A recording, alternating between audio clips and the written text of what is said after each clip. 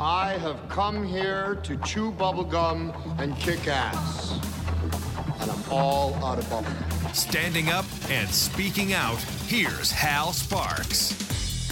Well, I think, you know, have we all become Rachel Maddow now? Have we all just, you get an idea of what your show is going to be, what you want it to be, what you think it should be.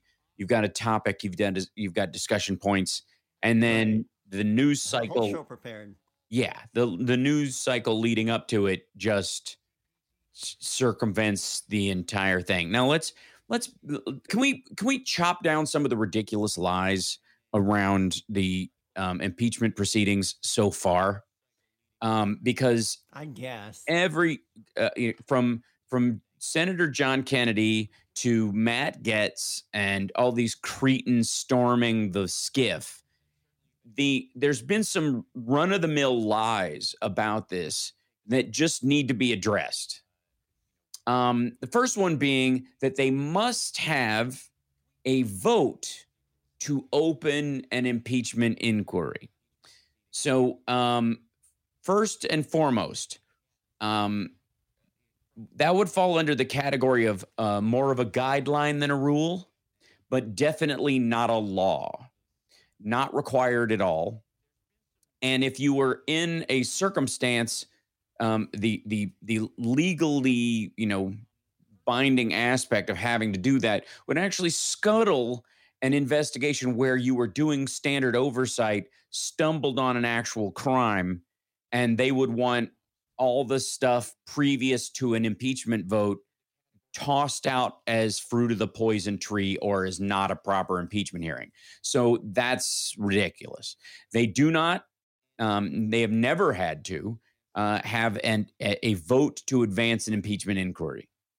That being said, the reason the Republicans want this is not for precedent, not for legal reasons, not, to play by the rules or have fairness. The reason they want this is so that they can say that the vote, which will be largely described in the press as an impeachment vote, as opposed to an impeachment hearing, or a vote to open an inquiry, which would be a hair that would be split on MSNBC and CNN nonstop. But on Fox News, what they would blast is Democrats vote to impeach president, right? Before the trial part of it, before the investigation began. So they're looking for that PR win. That's what they want. They want that to happen. They wanted that to happen first so they could go, they're voting to impeachment before they've even looked at the evidence. Secondly, what they would get to do, and why they want this so badly, is that they could take the Democrats that voted for the impeachment vote, lay that over the Democrats that voted for the actual impeachment once it came up, and said that the same people, these people had already made up their minds, that it was just a sham trial, that these people had already decided that the president was guilty, and that's it. So this is all about PR. This is and as is the storming of the skiff, as is every talking point that comes out of Jim Jordan's oddly, is it just me, or does Jim Jordan look like he washed up on a beach, like as the lone survivor of a I immediately pictured the weird politician in the X-Men. Right. Who turned into the Blob. Yeah, right. Or the dude in the in RoboCop who gets hit by the car after getting dipped in toxic waste. So Jordan just has this weird kind of jellyfish tonality. There's a lot of ill health going on there. I think his soul is eating away at him inside, or what's left of it. But one of his his big talking points or whatever is the second one, which is, and by the way, they're going to have an impeachment vote on this if the information they find merits a vote for impeachment. They will have it. They will have a public vote on impeachment. They will present the articles. The Republicans will have an opportunity to address the articles, and then there will be a vote. And there will be Republicans who vote for it along with the Democrats. End of story. Secondly, it will go to the Senate, where there is a trial. This is the part which becomes public. This is the part where they technically get to cross-examine witnesses, and his legal team gets to act as his advocates in this situation. This whole court's out of order. Right. Yes. Right. Sorry, I got a little excited. It happens. It's hard not to yell admit that you ordered the code red. You want me on that wall. You want me to build that wall. You need me to build that wall. So, and get Mexico to pay for it. New Mexico, which I don't even know if you realize, still Mexico. It's like 3 letters away from actual Mexico. I don't trust it. And anyway, so the other one is that these, so he will get a trial in the Senate. He will get to advocate for himself. They will get to cross-examine witnesses. They will get to look at evidence. Now, the funny part is, for me, is that they were like, we demand to see the evidence and talk to the people. Like, okay, first of all of these people used to work for you. So you talk to them every day. So what do you think they know that you don't know? This is not... No, we need a chance to take away the evidence that we know they have. Right. This isn't the guy across the street with a pair of binoculars that watched you murder your wife and drag her body out and throw it in the trunk and drive away in the middle of the night. This is your brother that helped you with the shovel. You know what I mean? Yeah, he wrote the memo about the murder. Right. And literally their objection, to them, to doing this, testifying is that they know too much, essentially.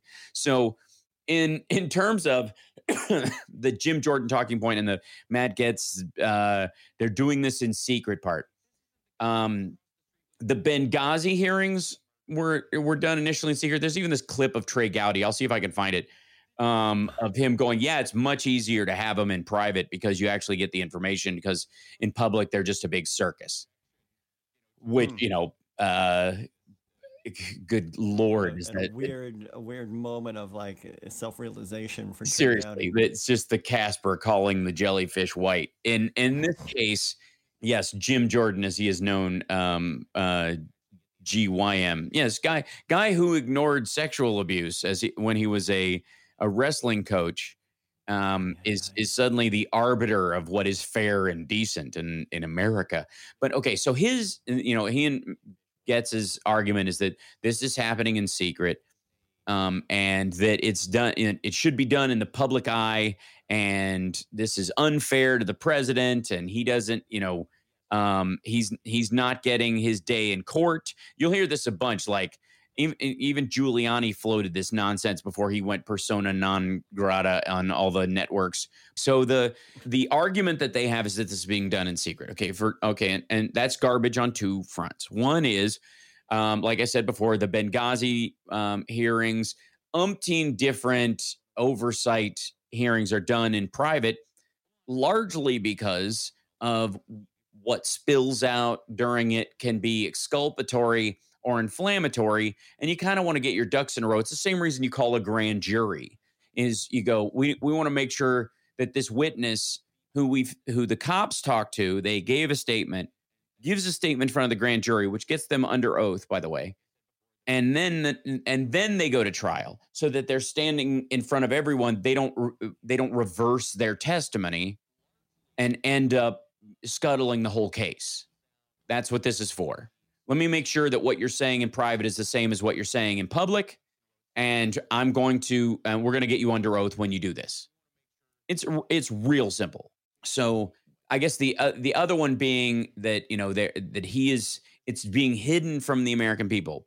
Well, one of the reasons why you also do these things is because this particular, I guess technically the Russian investigation would qualify as well, but certainly this one qualifies as covering lots of elements of national security. Where how much funding we are giving to an ally, where that funding is going, when it was released, what it paid for, where our concerns about troop positions, our concerns about artillery positions and those kind of things that the Ukrainians had, which would not be great for them if it was made public, because they're at war with Russia, and we're presumably on their side. So we would not want to undermine their troop deployment or positions or any of that kind of stuff, or the timing of particular shipments or any of those things. There's a lot of active factors on this that you don't want brought up in open session.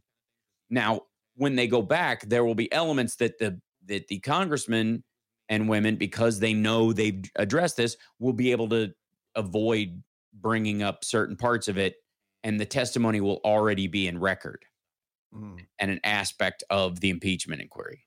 So, point being, okay, so where were we on the lies? The one, it's in secret, and he's not going to get his day in court, and okay, we did those. The next one, of course, before we go to break, is the Shifty Schiff made a statement to Congress, totally fraudulent. He should be impeached himself because what he said was not what I said.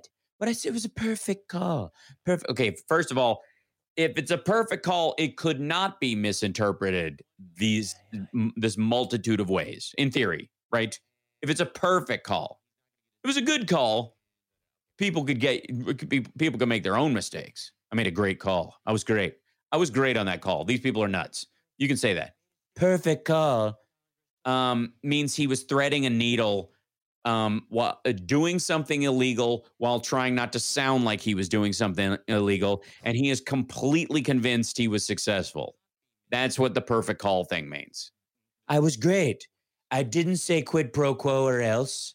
I didn't, I avoided that entirely. I had a note on my paper. No quid pro row. No squid pro row. And, so that, obviously not a perfect call, but the idea somehow that he, in his perfect call, that Schiff made up what he said and entered it into the record. Well, I got news for you. What Schiff said came after the release of the White House's version of the phone call. He was paraphrasing what the president was saying, putting it in naturalistic language and explaining it to people while entering the actual text into the record. In the record, in the Congress, the actual transcript, I guess we'll eventually get in, but the version that the White House put out was put into the record. Before, basically, he's saying, literally, Trump thinks that you're guilty of libel if you do wait a minute, are you saying that I'm like, you start a sentence like that, that's immediately grounds for libel. Am I hearing you right? Are you threatening me? When did I threaten anyone? I didn't threaten anyone. As a matter of fact, they're not getting weapons, so how could anybody be threatened, especially Russia? We'll be back. It's the Hal Sparks Radio podcast, mega worldwide, on the Sexy Liberal Podcast Network, wherever you get your podcasts. That's right. All the more reason to bring, the families back together. Stephanie Miller and I will meet, and I will make her an offer she cannot refuse, mainly because of the wine. We'll be back.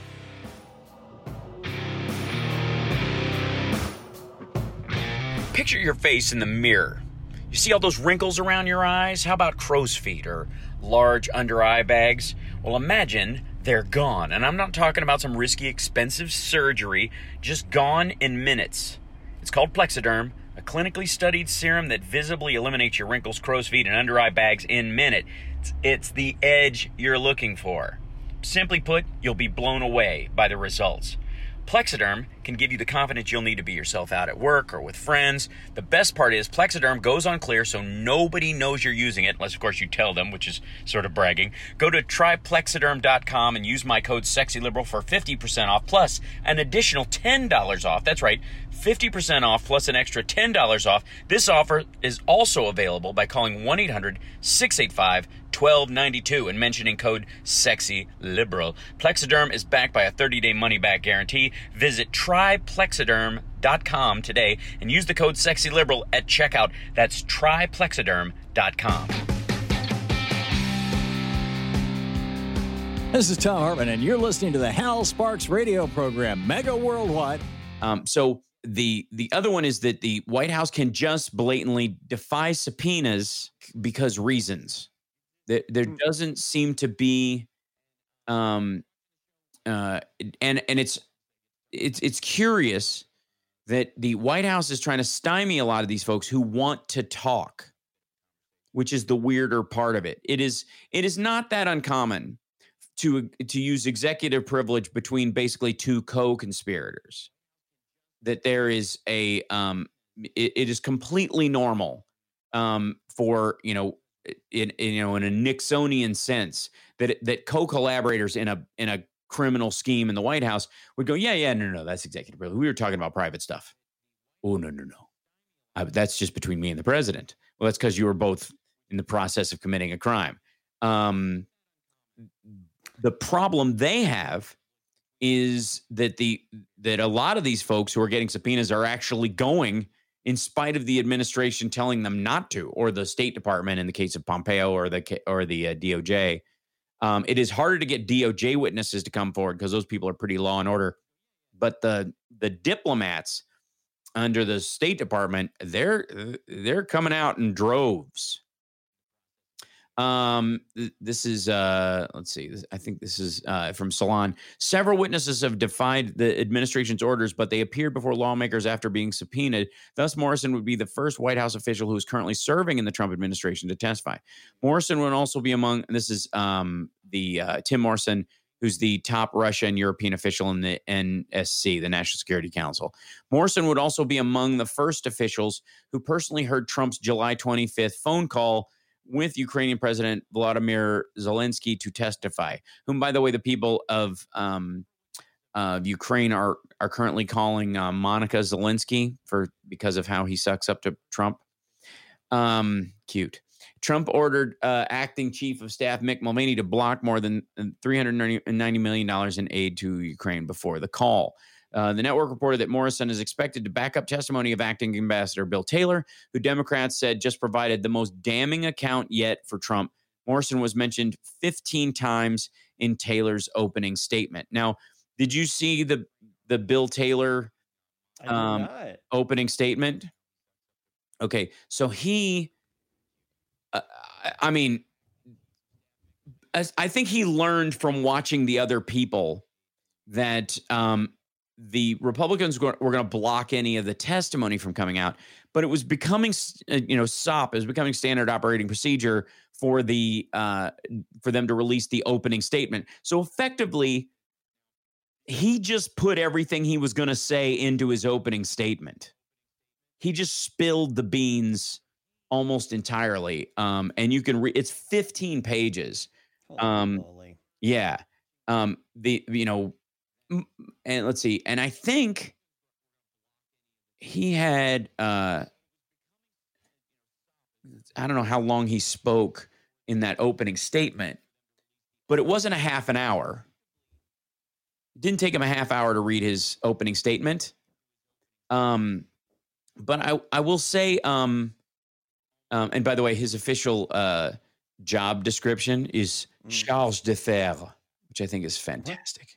He's in charge of the affairs of the U.S. Embassy in Kyiv. Oh my! Charles d'affaires, which sounds like a character in a Clouseau movie. He presented this.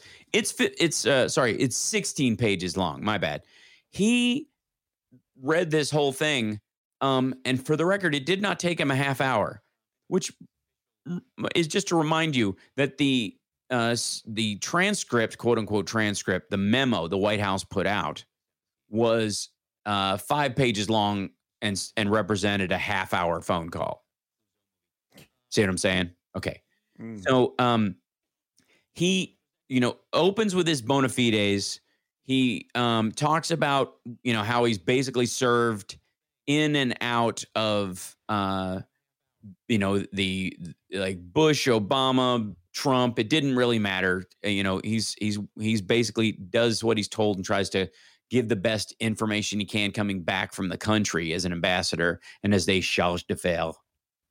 That is like a new goal of mine, to be a charge d'affaires. Absolutely. I just want a business card that says that, just in the most American Psycho kind of way. He's in part of it. He's talking about just normal run of the mill business stuff that he had.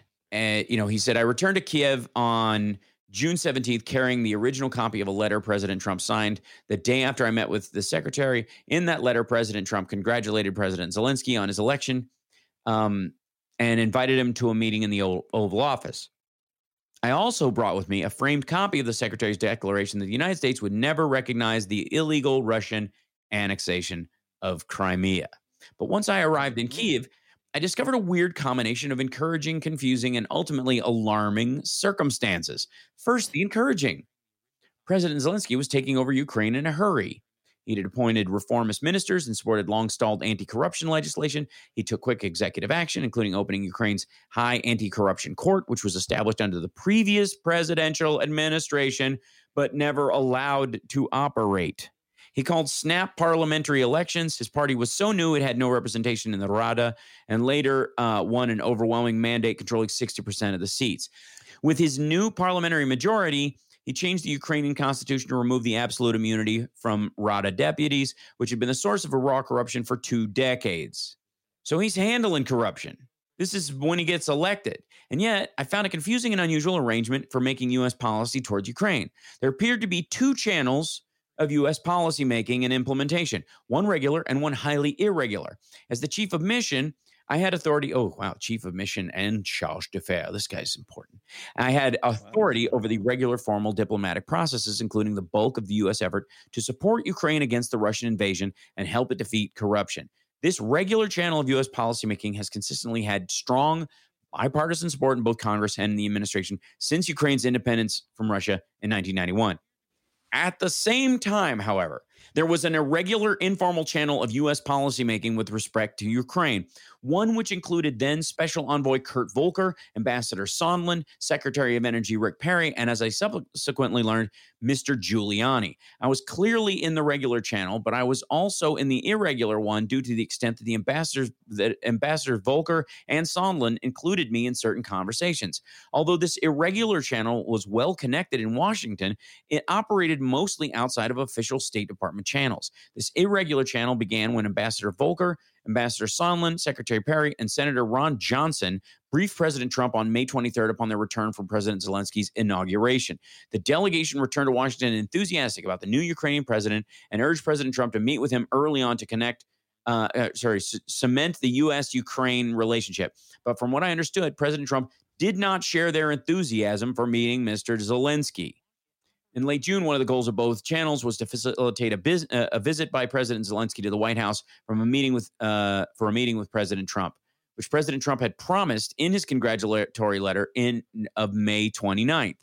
Ukrainians were clearly eager for the meeting to happen. During a conference call with Ambassador Volker, Acting Secretary of State and European Eurasian Affairs Phil Rieker, Secretary Perry, Ambassador Sondland, Counselor of the U.S. Department of State Ulrich Brechbuhl, on June 18th, it was clear that the meeting the meeting between the two presidents was an agreed upon goal. They were already setting this.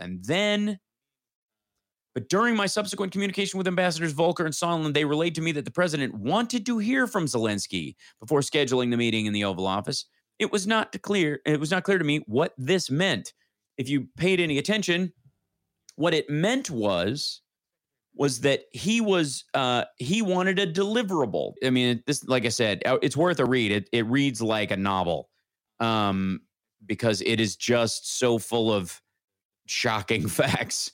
And at one point, he goes to Pompeo. Pompeo's, he goes to Bolton, says, "What the hell's going on?" Bolton says, "Write a letter to Pompeo. He's your boss. Tell him what's up. Put it in the official record." Because that's a recurring theme in this stuff too. Oh, that was good. That goes back to one of the lies, the Republican lies about this.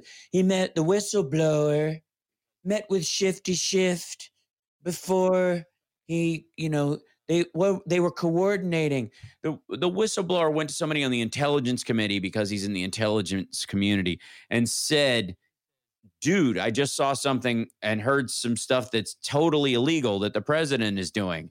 What do we do? Do you guys do I go straight to you guys?" And they go, "No, you go back to the intelligence community and you run this through your normal whistleblower chain of command.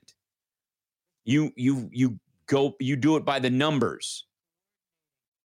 It is absurd that anyway, so Pompeo, he goes, I sent a first person cable to Secretary Pompeo directly, which I just love the idea. Like, Director Pompeo, stop.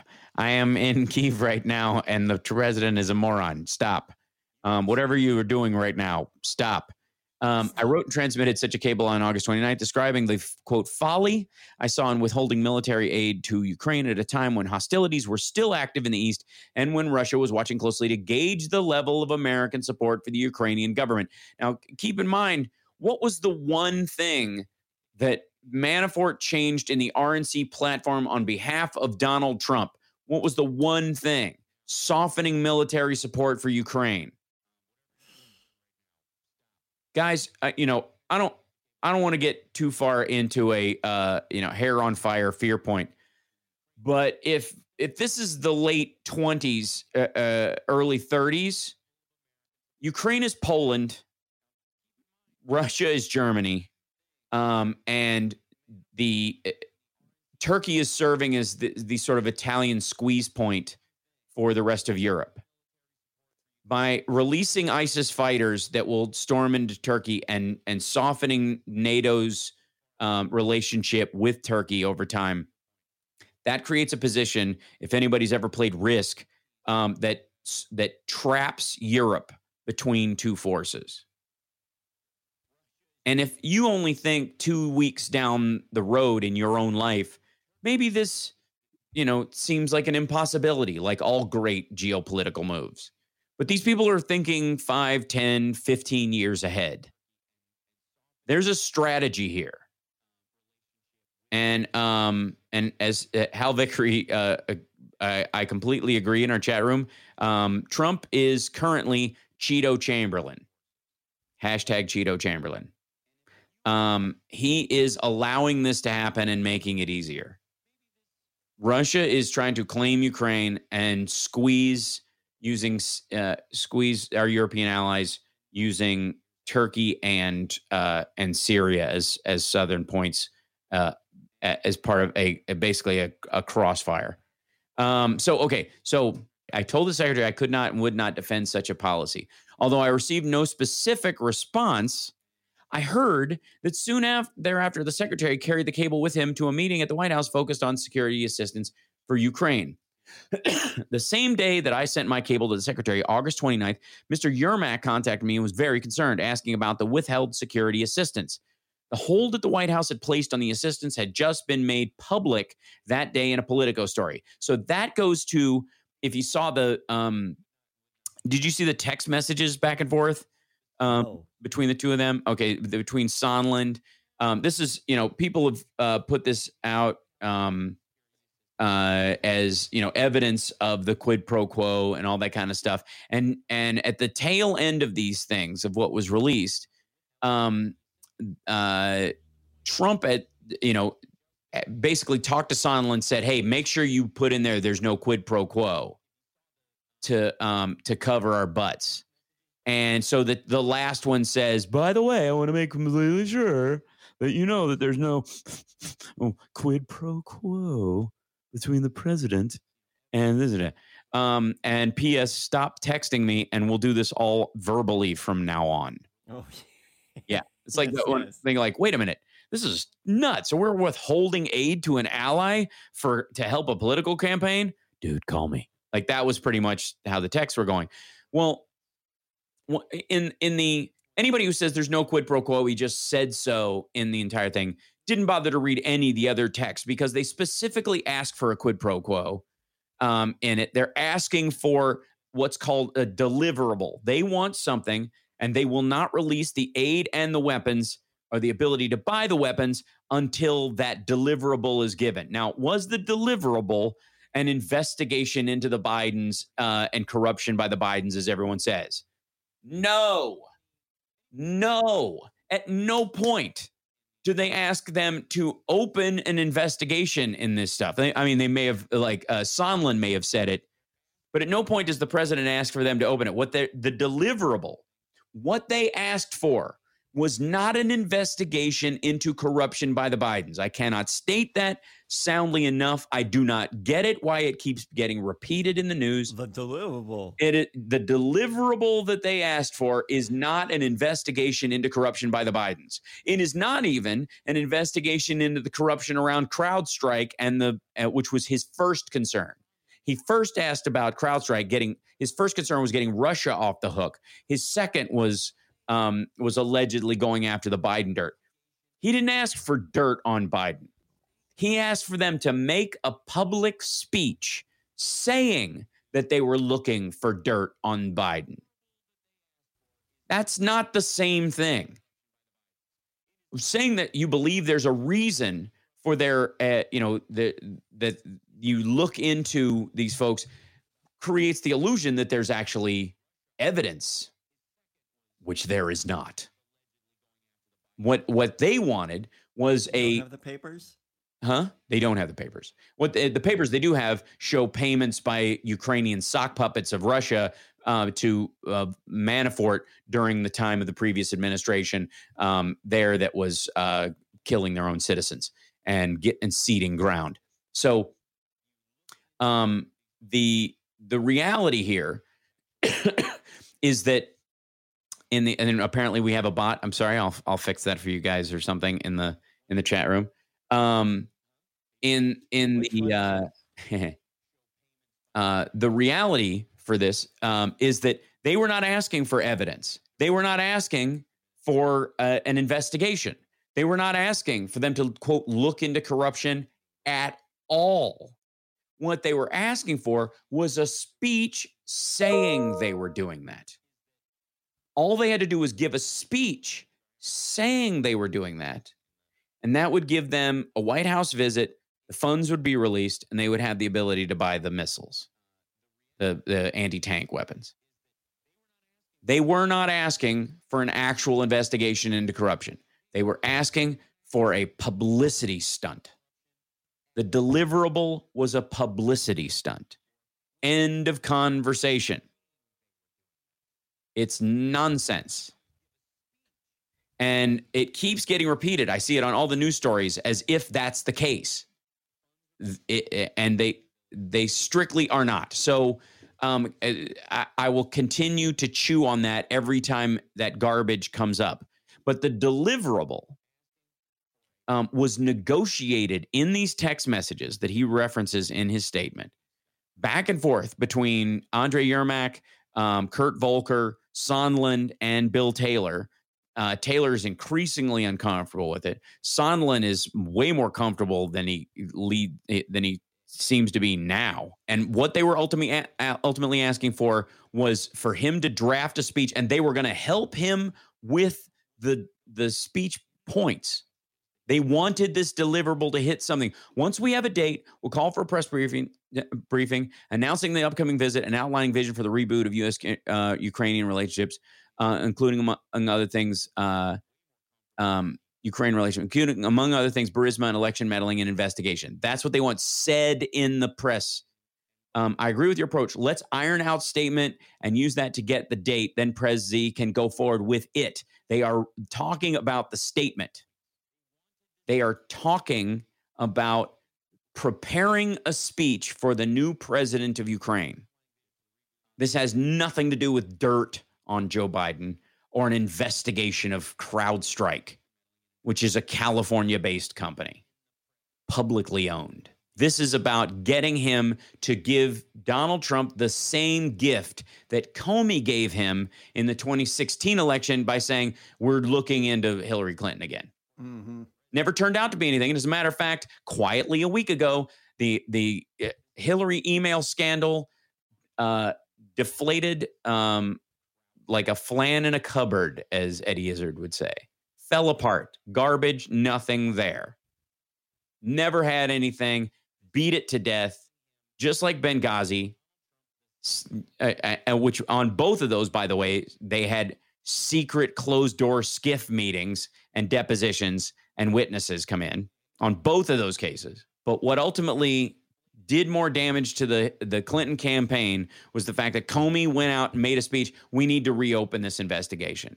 I'm not saying there's something there, but we're investigating her again.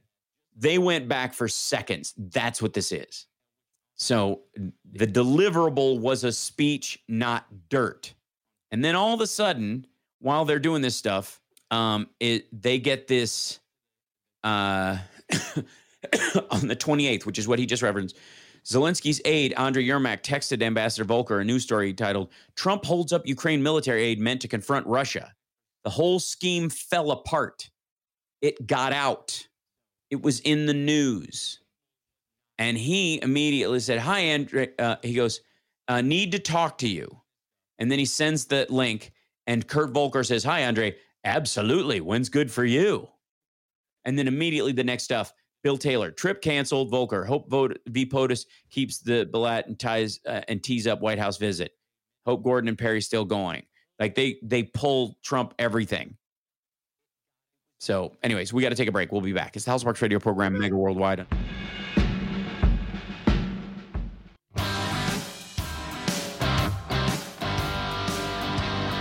I'm Dick Kay from Back on the Beat, and here is the Mega Worldwide radio program with Hal Sparks.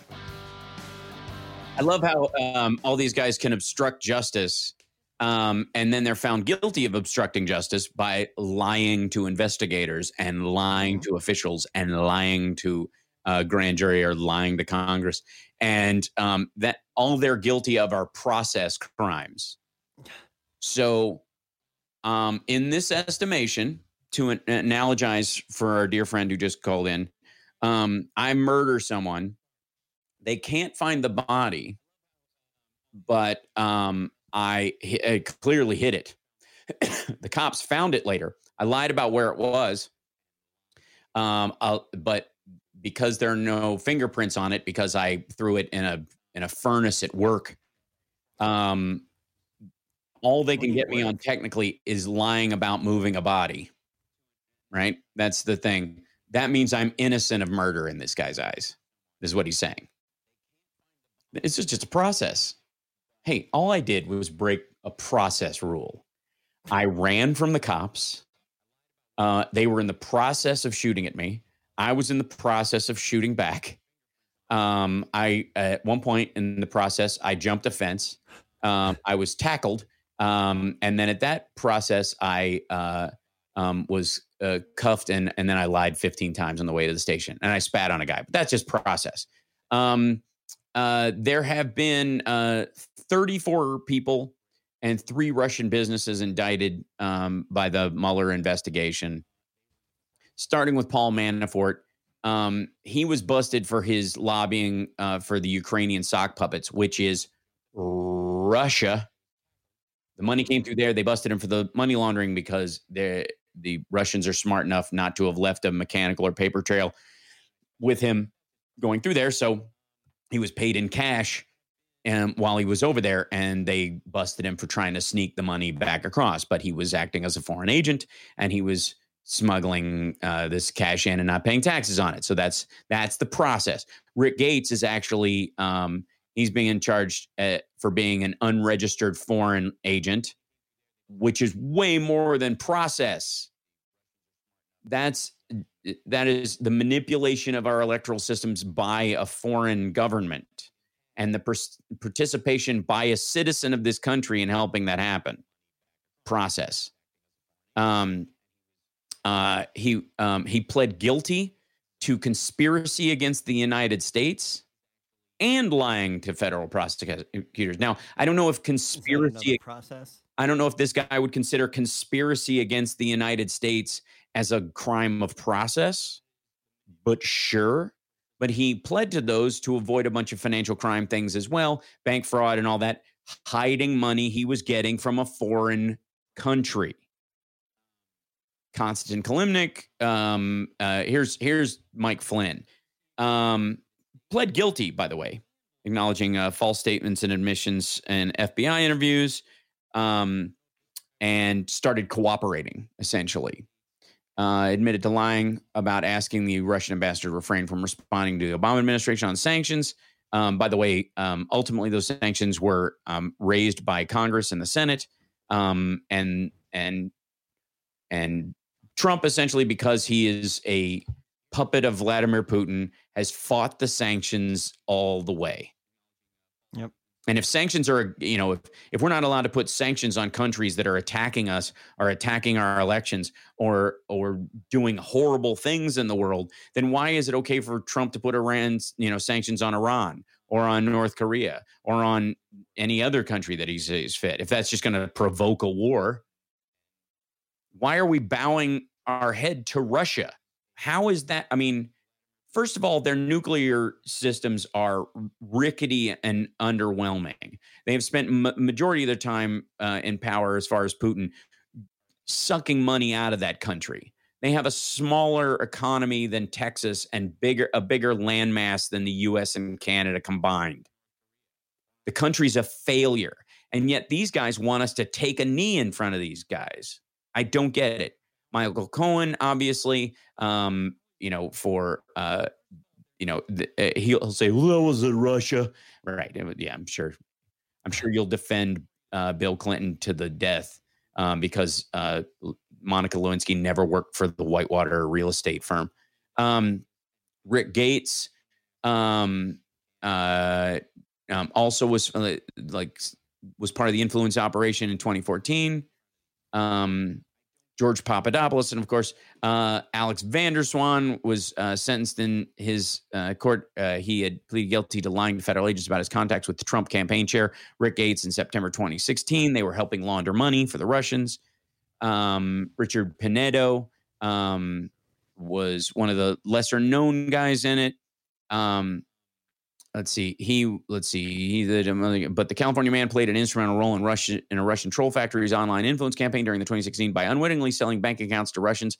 In February 2018, he pleaded guilty to one count of identity fraud, and in October that year was sentenced to serve 6 months in prison, following 6 months of home confinement and 1,000 hours of community service. So he was specifically working with a Russian troll factory, helping them launder money to pay for psyops and material hacking physically in the United States. And this, by the way, does not count all the obstruction of justice aspects, because the obstruction of justice is the hiding of the crimes. Mm-hmm. Like the idea that, like, do these guys watch like the Dateline NBC murder mysteries and go, why are they even bothering that guy? Lots of people float in rivers. Yeah. Whose side are they on? That's the amazing part.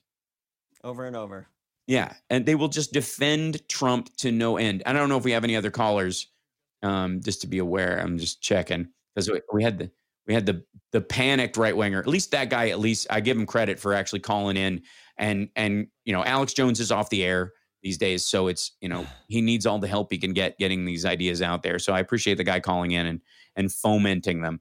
But we had an earlier caller who apparently was so convinced I wouldn't take his call that he hung up because I was unfair to not take his call. So that's why he hung up before I could take his call. So real quick before we go to break, the Taylor statement that he made, invariably, they had, during this point, their defense has been, well, the money got released.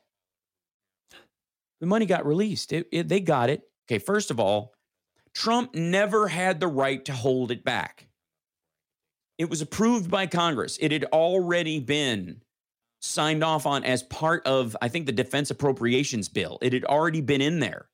It was part of a bill he had already signed. Legally, the money was out the door. The quid pro quo that, Mick Mulvaney stepped in saying, we do this all the time between countries. That part that was true about that had already been satisfied. Our country had recognized that an ally was fighting a foe that had attacked our election and was physically attacked them. We had already decided that they were worthy of getting these funds and that we would help them, and that it was in our national interest for them to get those funds. That quid pro quo had already been answered.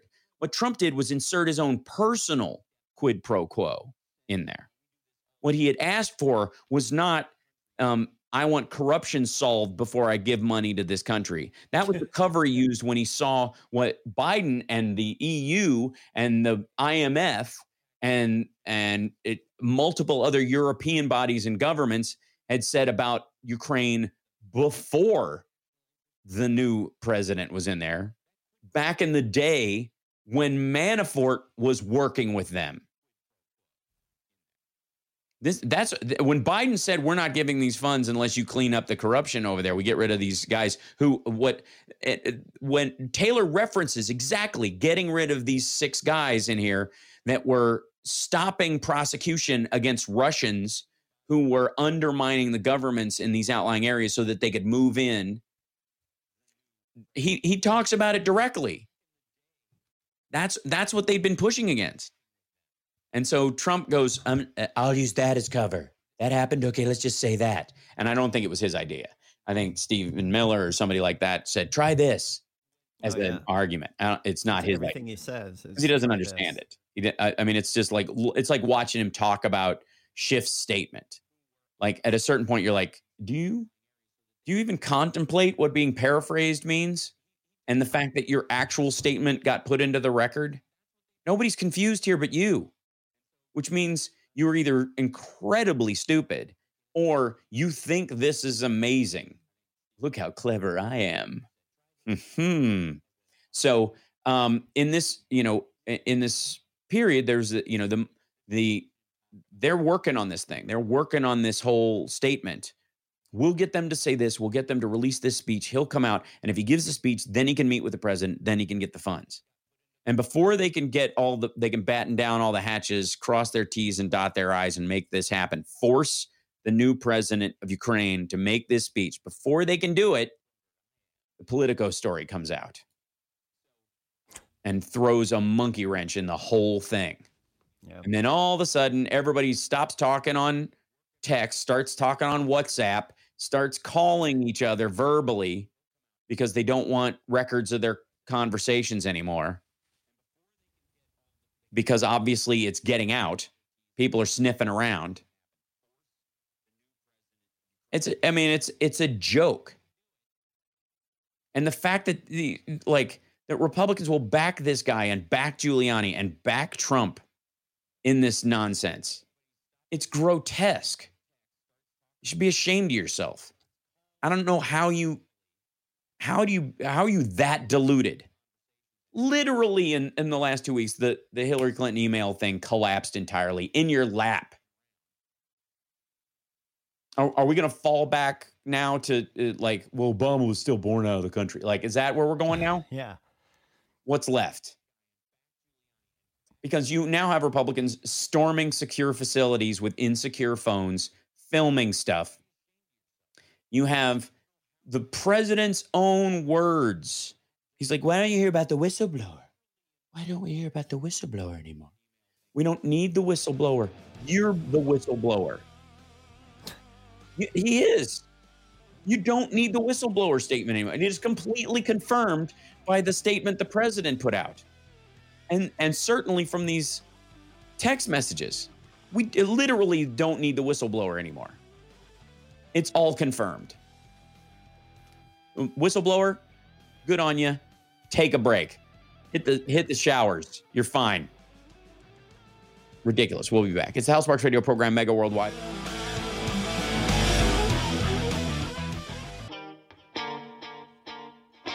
Welcome back to the Hal Sparks radio program, Mega Worldwide. It's now time for the happy ending. Yay!